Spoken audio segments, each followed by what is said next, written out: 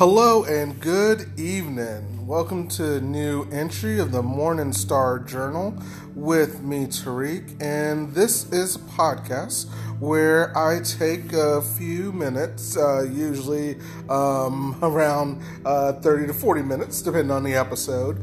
But I take time to talk about movies, books, TV shows, games, really just anything and everything that's on my mind, things that I've enjoyed. Try to give you reviews and retrospectives of things that I've just enjoyed in life, and just give you my opinions, and just hope that it encourages you to maybe go out and find these things. I do try to pick items that are meaningful for me, that I've either read or have played or have watched a long time ago. So I try not to pick anything too new, though. We are getting to a point where a lot of things are closing. If you don't know, there's a show called Into the Badlands that's showing its last season. Also have things like Game of Thrones about to have its final season, and I can't forget, of course, Avengers Endgame, which will be playing here within the next couple of weeks. So quite a few things that are going to be closing soon, and I'm definitely going to try to get some, video out, or some audio, I should say, out about these things. But speaking of video, I have actually tried to do a little bit of streaming. So you can check out either my Twitch channel, which should be under Troublemaker79, or my YouTube channel, which I have renamed to Morning Star Journal, and I try to do a few live streams. Right now I will be playing a little bit of Spyro, the remastered on PS4, as well as probably Burnout Paradise, though I did see a new game that I think I might try, and that might be something I'll also stream. Now, you might be wondering, if you've listened to this podcast before, that normally this comes out on Saturday. Well, it turns out that Saturday is going to be a very busy day, both in the morning and possibly in the afternoon. So I was debating on whether I could try to get it out tonight, or wait till tomorrow, and it probably wouldn't be to the evening, and then I might even wait till Sunday. But I did take a couple of weeks off before, and I didn't want to get into the habit of pushing the podcast back farther than I need to. So for that reason, it's coming out today. I do understand that on my post I did say Saturday, so that's going to be on me. If you'd like, and I won't blame you if you do this, you can wait till Saturday to listen to this. I'm not going to fault you if you decide to do that. But anyway, today, what I'm going to go over is actually the Princeps Fury, the fifth and penultimate book of Jim Butcher's Codex Alera series. Now, I'm going to go over a few things about when I actually, a little bit on the series, on when I picked it up, and then I'm going to get right into the book. Now, I did take a few notes here and there, trying to remember everything. It has been quite a while since I've read this book. I actually read this one pretty much in succession with the others, and I'll get to that. But yeah, it's been a while. I have read it at least multiple times. I've thought about actually going back to it, because recently on Kindle, book 1 and 2 were discounted very heavily, so I decided to get the digital versions. The rest of them hadn't been discounted, but I hadn't checked in a while. So if it turns out they are discounted, I might get the digital copies. Even though I do have the physical copies, I've just gotten really used to reading digital. Can't help it. I mean, once I was able to get the tablet that I really wanted, and able to change the colors like to make it, was it called night mode, where you have the black pages but the white lettering, made it easier for me to kind of read that, at night, or, in different places, just easier on my eyes. I fell in love with it, and the fact that I can carry the entire book. I mean, not just the book, but like the series. So I have several series, and I'll probably be going over, because a couple of another thing that's coming out other than movies and TV shows that are in soon. There's a couple of authors that are also having new books coming out. So Anthony Ryan is going to be somebody that I've talked about before, that I'm going to probably bring up again, one of his book series, because he has 2 series out that I've really loved. Actually, 3 technically, and I did my first episode on one of those book series. It was a smaller series, but I think I might go back to that one and I want to redo that episode. So you might hear that one come back again. And of course, in the background, I've got what's called Relaxation Space. So if you can hear it in the background, I try not to put it too loud so I'm not yelling.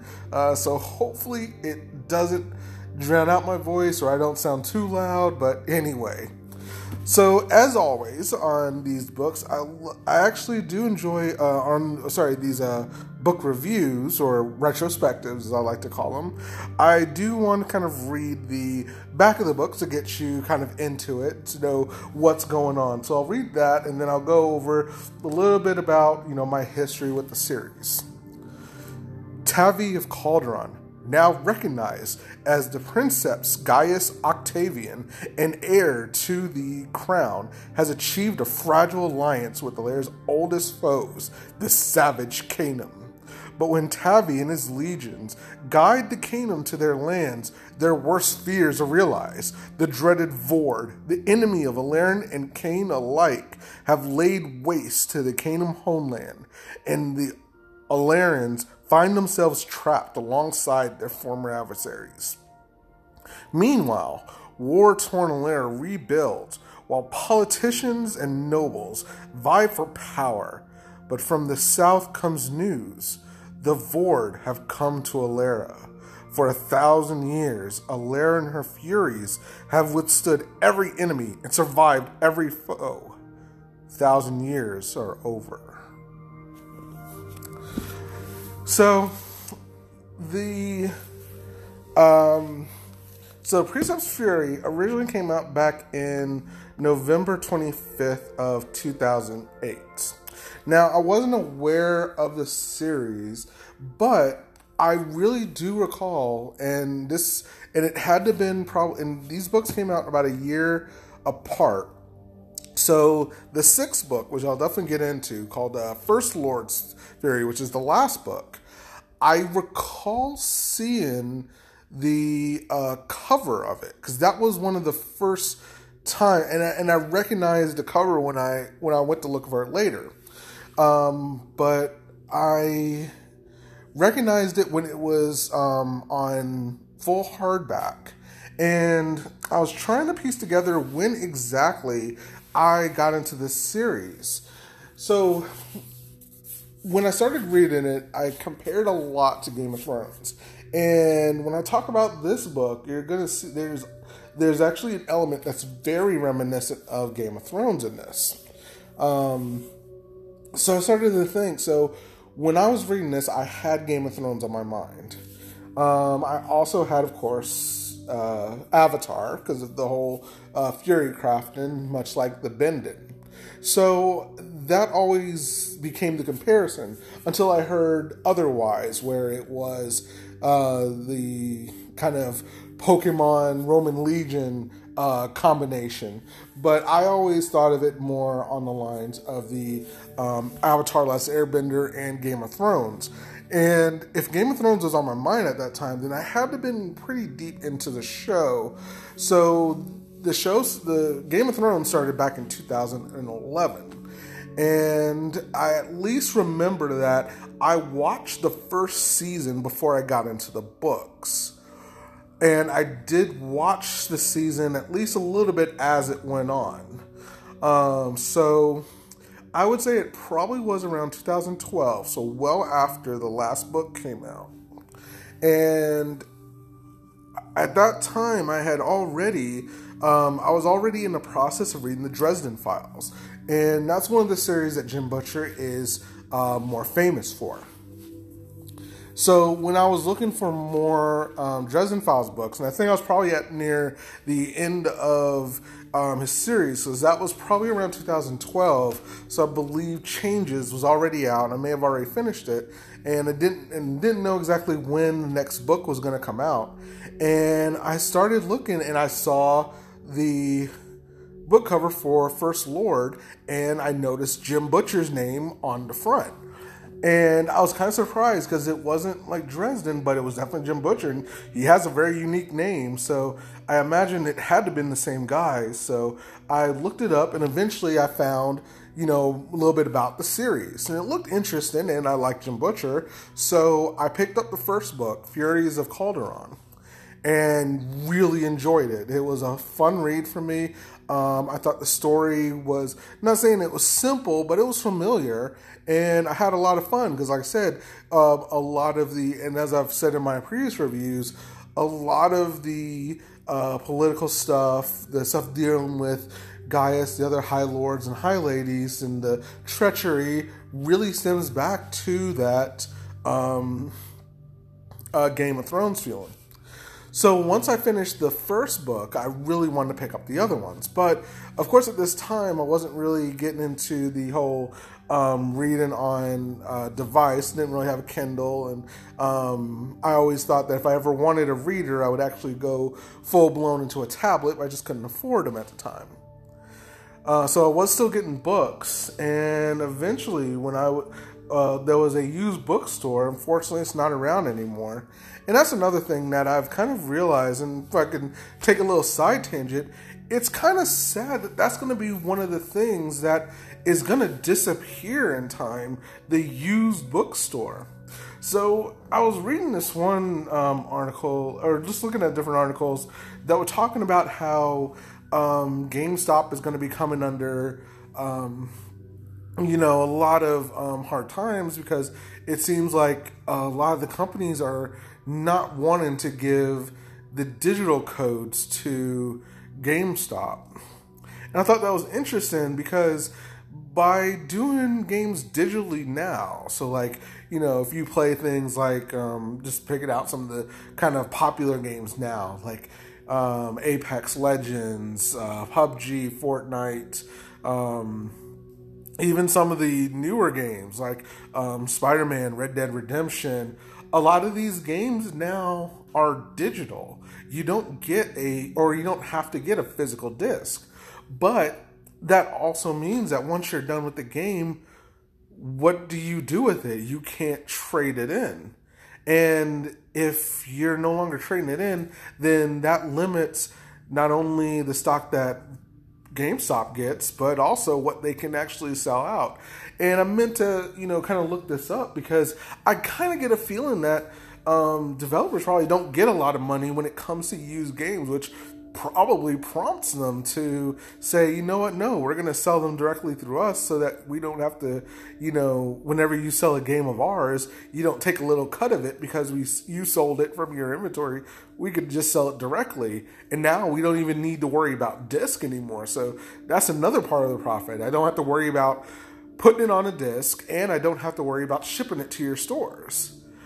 But anyway, kind of long story short though, that got me thinking about, of course, books. And you see that now, where a lot of big book chains are just not around anymore. Like we used to have Books A Million at a couple of places, and now a lot of those are shut down. The only Books A Million that I really know, two of them I know, is at one of the big malls, and then there's a smaller store that I don't even know is still there. It was actually at a smaller mall near me. And Barnes and Nobles, I have to go all the way into the city just to get a Barnes and Nobles. Those aren't those aren't very frequent. So if the big bookstores are kind of gone, the smaller bookstores are even worse shape. And now you can get a lot of books digitally anyway. So like a lot of the books that I'm reading now, I get, all the new ones that I can't get digitally. Now, I do think that there is something to having a hardbound book, like you saw in my Instagram post. So you can read those anytime. You don't have to worry about battery. Just kind of that feel of the book. And sometimes it's nice to have if you ever, go see your author. I have a book that I reviewed last week from my friend David, and I really appreciate having that physical book, not just because he signed it, but just because having that, physical copy of his work. And if I ever had a chance to meet Jim Butcher, I actually do have not only this series, but a couple other books that I would gladly kind of bring and have them kind of sign. Just be like, hey, I really appreciate your work. Can you just kind of, sign this for me just so I can keep just for myself? But, that's becoming a kind of hard commodity. But long story short, it's really sad that a lot of these bookstores, and that's what happened to the bookstore that I went to, because if that bookstore wasn't around, the next part of my story wouldn't have happened. So this bookstore I went to called Last Word, had a few books that I found here and there. And I think maybe one time I found the second book, and it was, of course, a lot cheaper than buying it at a new store, and it was in pretty good condition. So I decided to get it there, and I decided to check out, okay, maybe they have the other books. And I guess somebody who read the series decided to bring back all the books, because I found 3, 4, 5, and 6 all together right then and there, all in pretty good condition, and I got them all that day. I decided to, what, I'm really enjoying the first book. I actually started the second one. It's pretty good. Let me just, I'm not going to get them one at a time. And they were all, like I said, really cheap, so I just got them all at once. So I was actually lucky enough to be able to read all the books. And I will say that even though book 5 does leave at a pretty big moment in the book, and I'll say spoilers when that happens, it was really good to be able to just jump into the 6th book, and I pretty much automatically did. At that point, it's kind of like the entire series, in a sense, became one book. And if you're like me, you know that once you get around, I would say maybe around the 70% part of the book, usually things start picking up. And usually around maybe 80, 85, a lot of things start coming to a head. And, the main conflict or the main story beats start happening, leading to that conclusion that last 10%. So that's kind of what happened, not just with this book, but with the series in general. The 5th book represented that 75% of the story that we're getting into and leading me into that last 15% of the series, which was the final book. So let me kind of pull over my notes a little bit so I can kind of read these quick. So let me go over a couple of kind of big story beats that happened throughout this series. So like the back of the book suggests, and I'm going to be jumping around a lot in this book. Like I said, I've read most of it. I read it, I tried to read a little bit of it in last week now, just so I can get familiar back with it, but I'm going by memory on a lot of this. Let me say, I definitely recommend, and I think I've said this on the other books, but I'll just reiterate it here. I recommend this whole series. It's a lot of fun. It's an easy read. I do compare it to Game of Thrones when it comes to the kind of political aspect of these different houses going against each other, and the sneaky stuff they're doing, and there's a lot of kind of moving parts and people, but it is not the kind of like there's not the Game of Thrones, adult content in a sense, or and also the body count isn't as bad in the first few books. When it gets to the last book, it is the last book of the series, so a few characters, unfortunately, we're at the last book, so we don't really need you anymore. You served your purpose or whatever.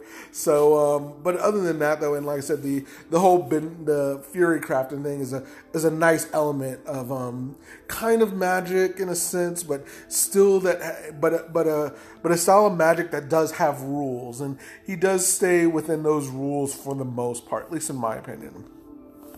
So, kind of like what the book was saying is that Tavi is now going by Octavian. So, if you remember from the last book, Captain's Fury, which I did do a review on it a few weeks ago, you can listen to that. But in Captain's Fury, we see, and during Captain's Fury, basically, he reveals himself as officially Octavian, the son of Septimus, who died back during a Merit kind of attack, and it's officially made by Asana, who at first were given it's his aunt, but it turned out it was his mother, who was actually married to Septimus and actually had his ring, which was official. So now he's actually in command now, and people know who he is. And Gaius wants to kind of, bring him into the fold, but the First Lord, but he's kind of a little bit hesitant. He has to prepare, because what we find out, and I'm going to be jumping around a little bit of the other books because I can't remember exactly when this is revealed, but Gaius has pretty much realized at this point that his son, Septimus, wasn't actually killed by the Merit. The Merit attack that attacked his legion at the time was more or less just a smokescreen. And he was actually attacked by people who were against the crown, other High Lords. And he pinpointed at least most of them, but he wasn't sure that there were other politicians, like the back of the book says, other politicians and lords that might take advantage of this, that might try to, try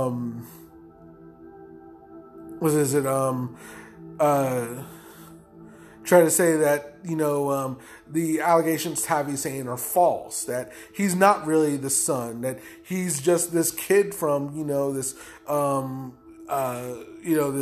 country, from this little known, Calderon Valley, a nobody, and he's pretending to be the Precept's son just because the old Precepts died near his village and stuff. So Gaius wants to take some time to make sure he has everything set so it's a at least easy transition, but he's also not blind to the fact that Tavi, also his Uncle Bernard, everyone from the valley has been trying to tell people, hey, there's this war, this almost unstoppable, force of like creatures that's attacking subtly, but they're really just gaining, and they're gonna make a move, and we have to stop squabbling to attack this. Also, when I get into this, there's going to be a lot of elements that I will admit, when I started reading over this, I was like, this is very, how can I say, relevant to today's climate on a lot of different aspects. And I didn't think about it at first, but it's amazing how it is now. And it's kind of funny how how everything turns out and the message it's saying, but let's not go there with it. Even though there might be some similarities, it's kind of weird. It's a little bit on the nose in certain places. And I didn't really think about it at the time, but now it's funny with a lot of things that are in the news now. It's kind of weird how relevant it is. But anyway, we're not going to get into that part of it, but I am going to talk about the story itself. Like I said, he outed himself as Octavian, and one of the things Gaius wants to do is get him at least away from Lair for a little bit, so he can kind of get things going. So Tavi decides that they had just kind of had a ceasefire with the Canaan, who originally invaded. And now he's taken his small legion along with Kitty, who's now with him, who can also use Fury. She was a Merit who Tavi pretty much got to know and eventually fall in love with. But because they shared a certain herb that links them, they are in tune with each other, which gave her the ability to do Fury crafts just like him. And but not only her, but also his friends like Max and a lot of his Legion. Also with a character called Marcus, who at this point we know is Fendelius, who was somebody who was against Gaius, the First Lord, in the first few books. But once he realized who Tavi was, he saw in him what he saw in the prince.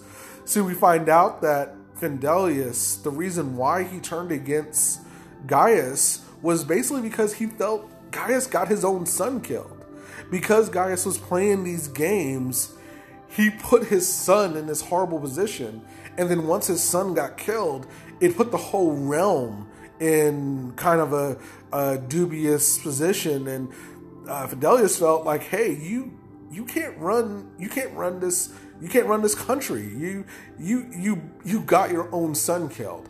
And that's why he had teamed up with other High Lords like a Quentin before. But now, disguised as Marcus, he sees Tavi for this young man who's grown to be not only just a good captain, but a good leader. And he kind of sees, this is the prince. This is the one who does need to rule. And he's not as corrupt as a Quentin. He's not as bad as his grandfather. He could be molded into somebody better. And so he's actually staying with him too. But what they're doing is they're going to the Kingdom homeland, taking a lot of the kingdom that they defeated and trying to go there to help them with the Vord. Because from what they know, the Vord Queen actually went to the Kingdom homeland way back in like book 2 or something like that. And that's where supposedly they've been for a long time, kind of gaining forces, but also pushing the kingdom. Because that's why the kingdom actually came over. Is because the Vord was kind of like, had gained forces and pushed them out of homeland. So that's what Tavi's doing. He's trying to go over there. Meanwhile, while he's trying to do that, and Gaius is at Illyria trying to get the politicians to stop, arguing about this stuff, Asana, his mother, has been tasked to try to get the High Lords from the Shield Wall to come down to Illyria, to the main Illyria proper, to help with the potential Vord attack that Asana knows is coming. Because remember, Asana's from from Cauldron Valley, and she, of course, unequivocally believes her brother on how severe this attack was. So she's going to try to go to the Shield Wall to get the main Lord, who's Lord Antilius. Now, Lord Antilius really has been mentioned a couple of times, but the main thing about him is that he's Max's father, Max and Crassus, and he commands the Shield Wall, which is all along the north. Now, the Shield Wall is this massive wall that puts a layer between them and the region that's manned by what's called the Icemen, which are this other group that they don't really go too much into detail, but what they do say is that they've been basically fighting for almost, it seems like, hundreds of years, actually since Illyria has really been constructed.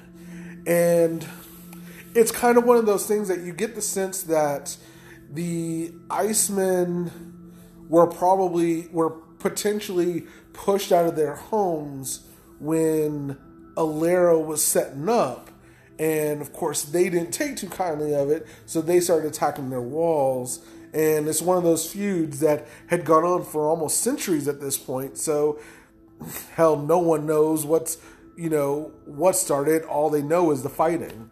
And Antyllus is one of those guys that, for centuries, his family has been commanded to stay at this wall. He's also been there so long that he's lost men. And, they're constantly, fighting off raids and different attacks.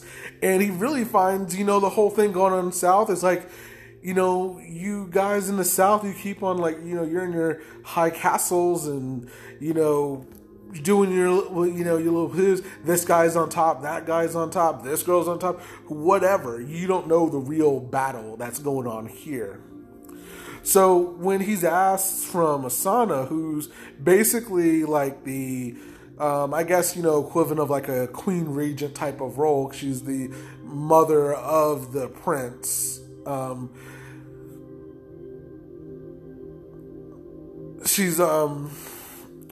she has that role, kind of gives her a little bit of extra authority.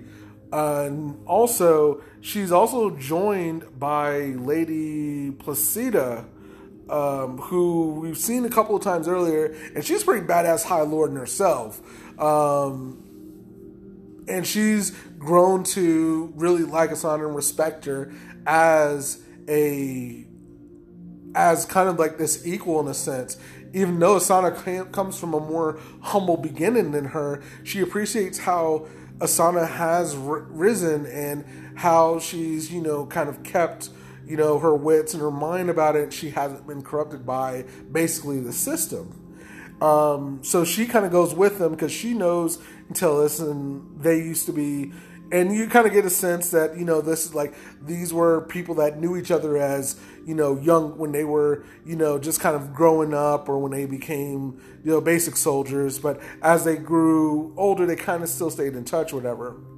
But anyway, he goes up there, she goes up there with her, but Antyllus not having any of it. He's like, you know what? I don't know what this Vord thing you're talking about. I've got a real problem here. And I need troops. So you can go back and convince Gaius to send more men. But if you think I'm going to send more men down there, you're dead wrong. And pretty much just dismisses her and has no patience for her. Now, that's a little bit more for the time that he doesn't like Asana. And you get that feeling, but you don't know why exactly. And you think that it's maybe something to do with just because she's a woman that just got this power, that maybe that's it. And then you later, when it turns out that, she's trying to tell him, what's going on and who she is, you think, okay, maybe he just doesn't believe who she is, that, Septimus was one of his friends. And that's what you also find out, that they were friends for a long time. And to believe that this woman that he didn't know of could have was his wife and he had a child, it seems preposterous because his friend would have told him at some point. And so he's just not believing, who she is. And you think, okay, that's what it is. But it runs a little bit deeper than that. So not only was she this wife of his friend that he didn't know had a wife and had a child, but also Gaius officially accepted Tavi as his grandson. When normally something like that would happen, they would just be kind of like in Game of Thrones, a bastard, and they wouldn't have any kind of rights to the kingdom or rights to the heir, I should say. And that hurt Antyllus because Max is that kind of son. Antyllus was forced in a different marriage that he had one son, Crassus, but he fell in love with another woman who he had with Max. But because that woman wasn't his wife, Max pretty much just grew up to be this kind of like this bastard that, even though he was able to go into the army and he's, friends with Tavi and there's no problems there, he can never be the heir to the Antyllus house because of that status and because of the rules laid down by Gaius. But Gaius threw that out for supposedly his grandson. So that really, kind of gets him on the wrong side of this. Plus, like I said, the fact that, this woman is pretending to be, or in his mind, is pretending to be the wife of his good friend that was killed by probably, and he knew, and also you find out he had a letter from Septimus that said, yeah, I'm really afraid of some of the people that are down here, some of the things that I've heard. So he already knew that there was trouble happening and that his friend may be in trouble. And unfortunately, he just wasn't able to act fast enough. So there's a lot of, little things that's going on. But one of the things that's cool about this section is, so one of the people that comes up also to help negotiate is Durago, who's the merit ambassador and Kydia's father. And he's just so funny because he really just has no patience for the policies and procedures that Illyrians have to do. He's like, let's just get to this. He's able to talk to the Iceman and, try to work out like, okay, look, so the main thing Assange's trying to come up with is saying, hey, look, the Icemen aren't that bad. If we promise to leave them alone, you can come down south and help us with the real fight. And then the Iceman will just be cool. And the Iceman are kind of like, yeah, we'll be cool, but this guy's an asshole. And he's going to, his men keep on attacking us. And even that happens when at one point, when they try to negotiate, Attilas decides, hey, they're all in one place. I can knock this out and still be able to send men out. And he tries to attack. And Asana actually isn't having any of it and actually blocks his attack. And at that point, she actually challenges him to the Juris Mocto, which is kind of like this trial by combat. And in this case, it's to the death or submission. But at this point, they're so hot-headed that it's going to be to the death. And it's so funny because as she's preparing, Araris or Fade from the earlier books, who's now pretty much her bodyguard, is with her, and he's like, you're very powerful because she's a really good watercrafter, and we've started seeing her abilities grow throughout the series. And he's trying to give her these points, and they give her like this kind of light armor to use. But he says, hey, just want to let you know, if he kills you, I'm killing him, and I'm pinning him to the wall. Just to let you know. And she's like, oh my God, don't do anything crazy. And then when as she's going out and she talks to High Lord or High Lady Lucina, she's like, yeah, just so you know, if he kills you, I'm gonna kill him. And she's like, oh my God, you crazy people. Look, this is between him and me.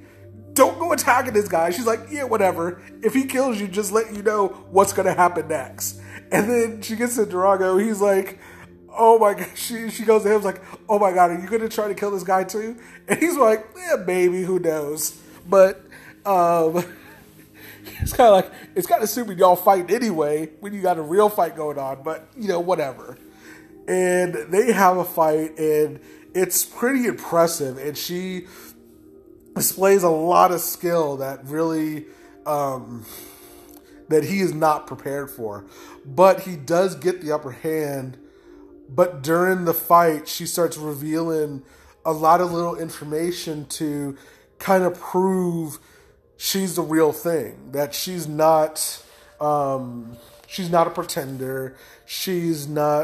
Neither is she the First Lord's puppet. She was, in fact, in love with Septimus, and she loves her son. And even though the current First Lord's rules kind of hurt his son, he shouldn't let that affect everything else. And I think he pretty much he does get the upper hand and stabs her or something like that in the stomach. And it's like at that point she reveals, and I can't remember exactly what happens, but I know she reveals something else, and he realizes kind of the error. And that, yeah, she's she really did know Septimus, and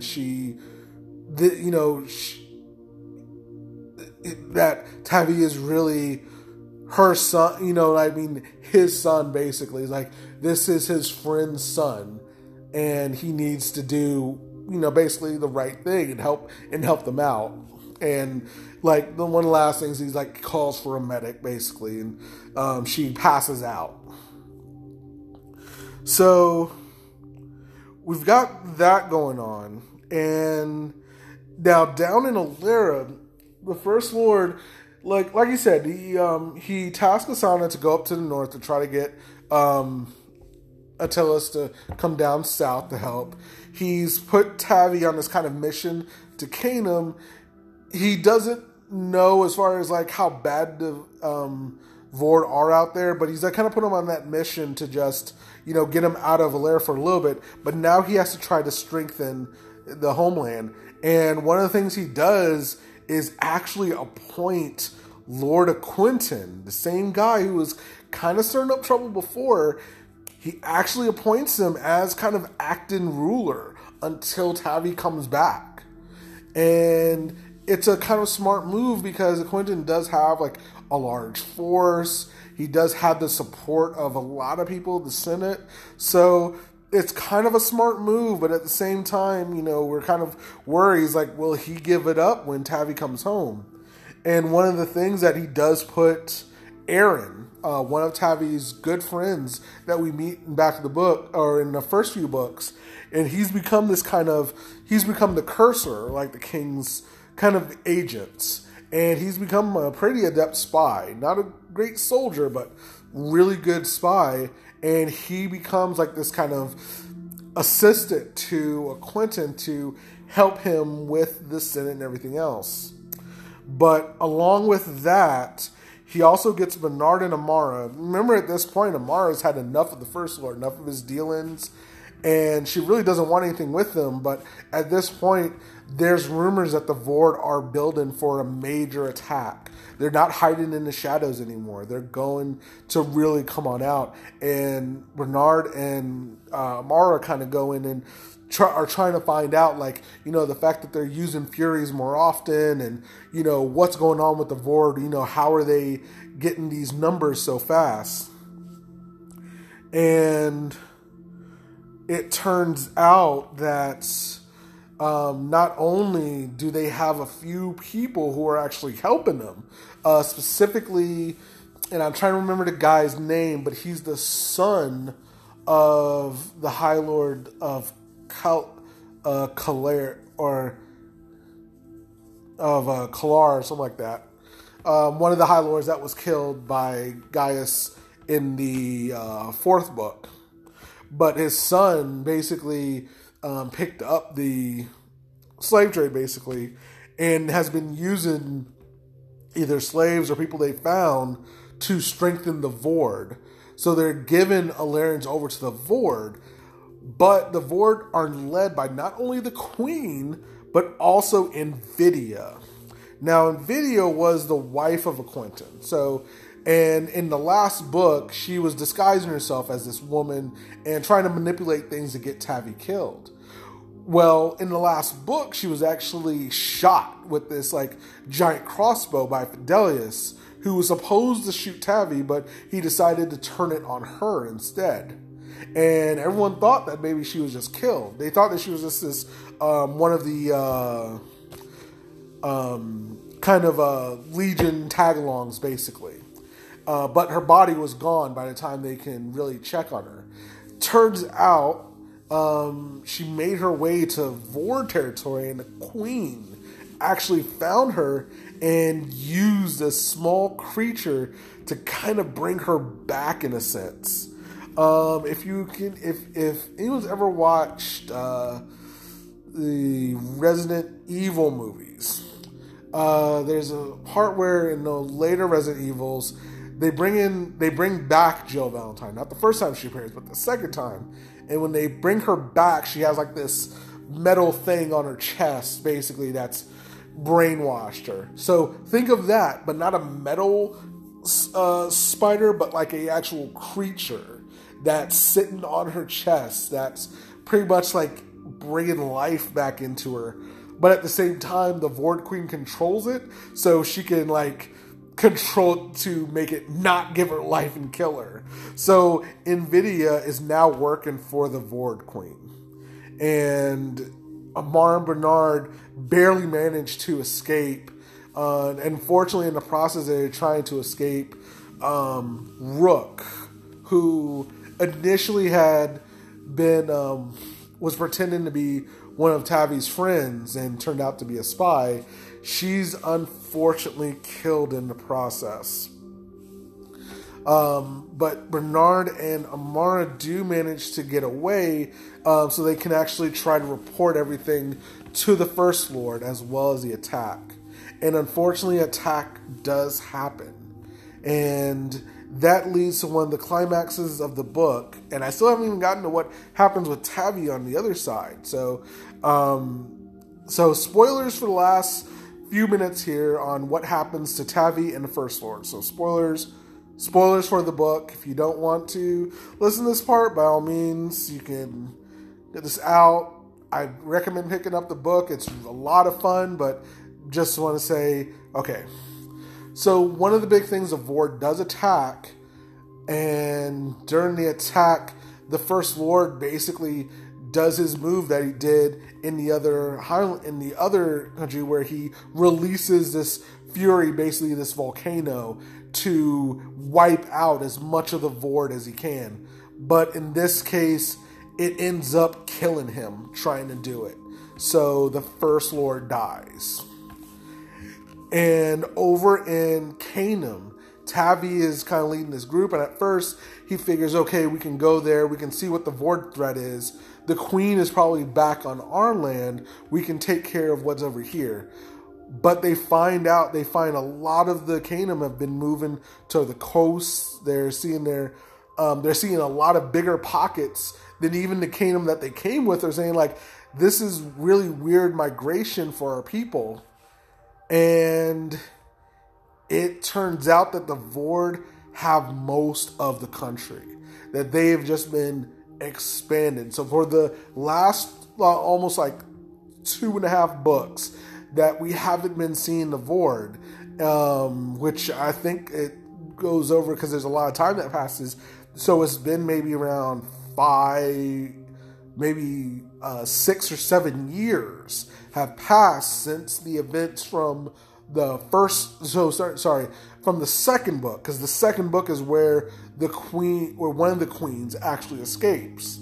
So since that time, the Queen has been massing forces, growing more Void, taking over the Canaan, all that, unhindered over on the Canaan side, and also with the blessing of some Canaan who allowed her to go there, they become almost unstoppable on that side of things. Now, the other part of that is that the Void Queen that's there isn't like the Void Queen that's over in Alara. Now, turns out the one that's over in Alara is kind of the main queen. And what's been happening is that because the Queen was created kind of with the blood of both Kitia and Tavi. So she sees them as basically her parents. And when they describe the Void Queen, they keep on remarking how she looks like Kitia. So that's why she looks like that. But not only did she get the looks from her, the mind, but she also got kind of like the mind of Tavi, which makes her more independent. Even though she can control the Void in general, she has this independency that whenever she creates another queen, it sees her as a defect and wants to attack it. So every time she tries to make a new queen, try to expand it, it sees the original queen as defective because you're too individualized. And it sounds crazy, but so that's kind of why eventually the Void Queen left, and it's like the basic queens that are over on the Canaan. But kind of trying to cut this a little bit short because I've read a little bit longer than I thought. Tavi realizes that he can't beat the Vord in Canaan, at least not with the forces he has. It's going to take a massive excursion, and it's going to take a lot of time. So the best thing he can do for them is to take all the Canaan that are still alive, go back to Alera. And a lot of the Canaan were just not happy with this. They're like, hey, this is our home. We have to help. And he's like, look, you're not going to be able to beat them. The forces I brought are not going to be able to beat them. The best we can do is kind of hold them off. They're not going anywhere. At least this group ain't going anywhere. They're going to just stay over here. But I can at least get you and your families over to Alera. And then we can all beat the main queen. And then we can come back and beat them. Because they're not going anywhere. And grudgingly, they agree to it. And basically what originally turned into kind of a mission to help the Canaan beat the Vord turned into pretty much a rescue mission.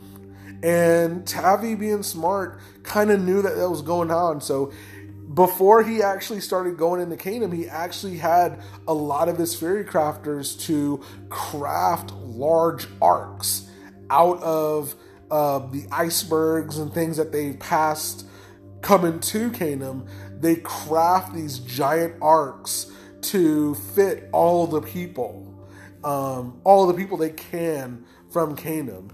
And they get, I'm pretty sure they get, not everybody, but they get a lot of people. And it ends with him getting all these people and about to ship them back to Alera. So it's funny, he starts the mission taking the Canaan who invaded Alera back to their homeland, but he's ending his mission actually taking more of the Canaan out of their homeland to set them up in Alera, almost what they wanted to do in the first place. Like I said, I kind of brushed through a lot of this book because it turns out I ramble a lot and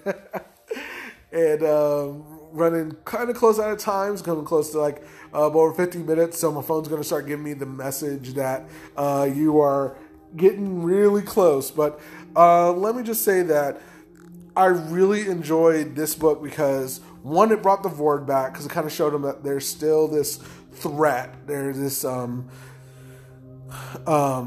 of this almost unstoppable force that Tavi has to fight. And it's really putting them in the forefront to be that, like, this is the enemy that we all have to fight against.